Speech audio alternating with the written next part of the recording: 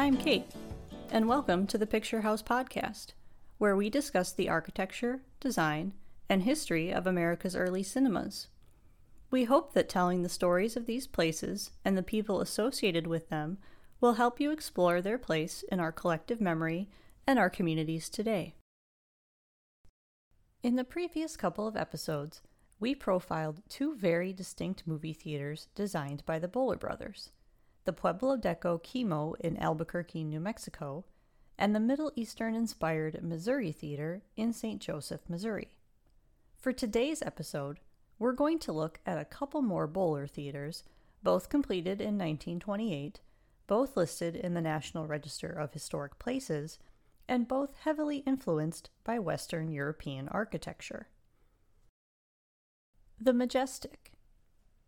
In the summer of 1927, Motion Picture News reported on Harry Redmond's plans for a new theater on Collinsville Avenue in East St. Louis, Illinois. The Majestic, as it was to be called, would be built by general contractor H. Bancroft based on Boller Brothers' plans for a two-story, 86-foot by 170-foot building. The theater will seat 2,000 persons and contain a main floor and balcony and loges. The trade paper also noted that the building will be of reinforced concrete, steel, brick, and terracotta construction, with marble floors and other marble trimming. The building will also contain 4 stores. Estimates put the new movie theater's cost at $750,000. Redmond, who had reportedly been trying to bring a new theater to East St. Louis for more than a decade, was hopeful that the Majestic would be completed by Thanksgiving. That wasn't quite to be. Site clearing started in late July, and although construction proceeded briskly throughout the second half of the year, a Thanksgiving opening wasn't in the cards. But by early 1928, the Majestic, now with a supposedly $1 million price tag, was ready to open to the citizens of East St. Louis. Opening day was Saturday, February 25th, 1928, and it was said that more than 10,000 people attended the grand opening ceremonies. The theater was the first in East St. Louis to show talking pictures. A Vitaphone system was installed about 6 months after the Majestic's opening. The theater, then known as Redmond's $1 Million Majestic, was an atmospheric house with an elaborate exterior and lavish interior. The National Register nomination for the building notes that the facade is done in Spanish Gothic style, displaying symmetrical elevations, crowned with bold cornices, with arches over the windows, detailed carved faces, large panels of multicolored tiles, and mosaic designs. The details of the front, carried out in color such as orange, golds, orchids, etc., form pleasing contrast to the plain surface of pulsichrome terracotta. The nomination also notes that the Boller brothers' designs for the interior of the theater, once carried out, displayed exquisite taste. The entrance was a 25-foot marble lobby, in back of which was a deep foyer, with 2 wide staircases, one on each side, that lead to the balcony area, the restrooms, and smoking rooms. Intricate carved, detailed designs arch the stage area, box seat area, side planes, and the dome ceilings in the theater and foyer. Redmond's Majestic was included in the large Motion Picture News spread on the Bollers from June of 1929 that we mentioned in the first episode of this series. The magazine featured a drawing of the Majestic's exterior and photos of the foyer and mezzanine. Evident in the mezzanine was a beautiful timbered ceiling with decorated coffers and stenciling. A similar design can be seen in a later Boller theater that we're going to talk about in our next episode. Like most major movie palaces of the day, the Majestic was not only visually sumptuous, but it had practical features meant to ensure the comfort of all moviegoers. Most notable of these was modern air conditioning, which was installed at a cost of $70,000 1 year after the theater was originally constructed.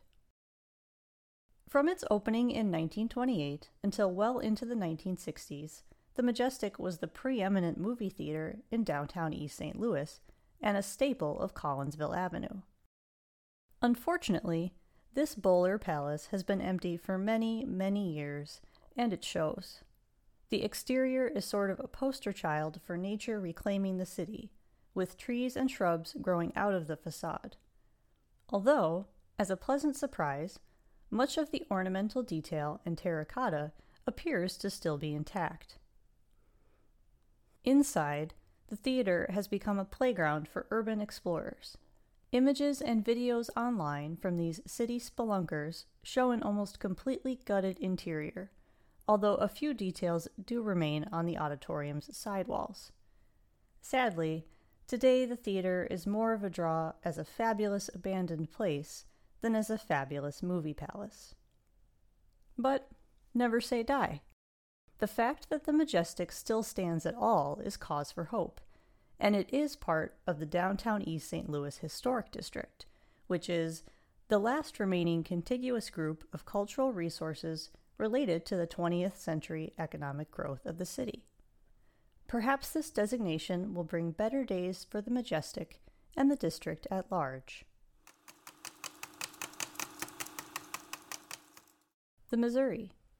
In late July of 1927, Motion Picture News reported that the Boller brothers had been retained to prepare the plans for the theater and office building J. Dozier Stone and Associates planned to erect at 9th and Locust Streets in Columbia, Missouri.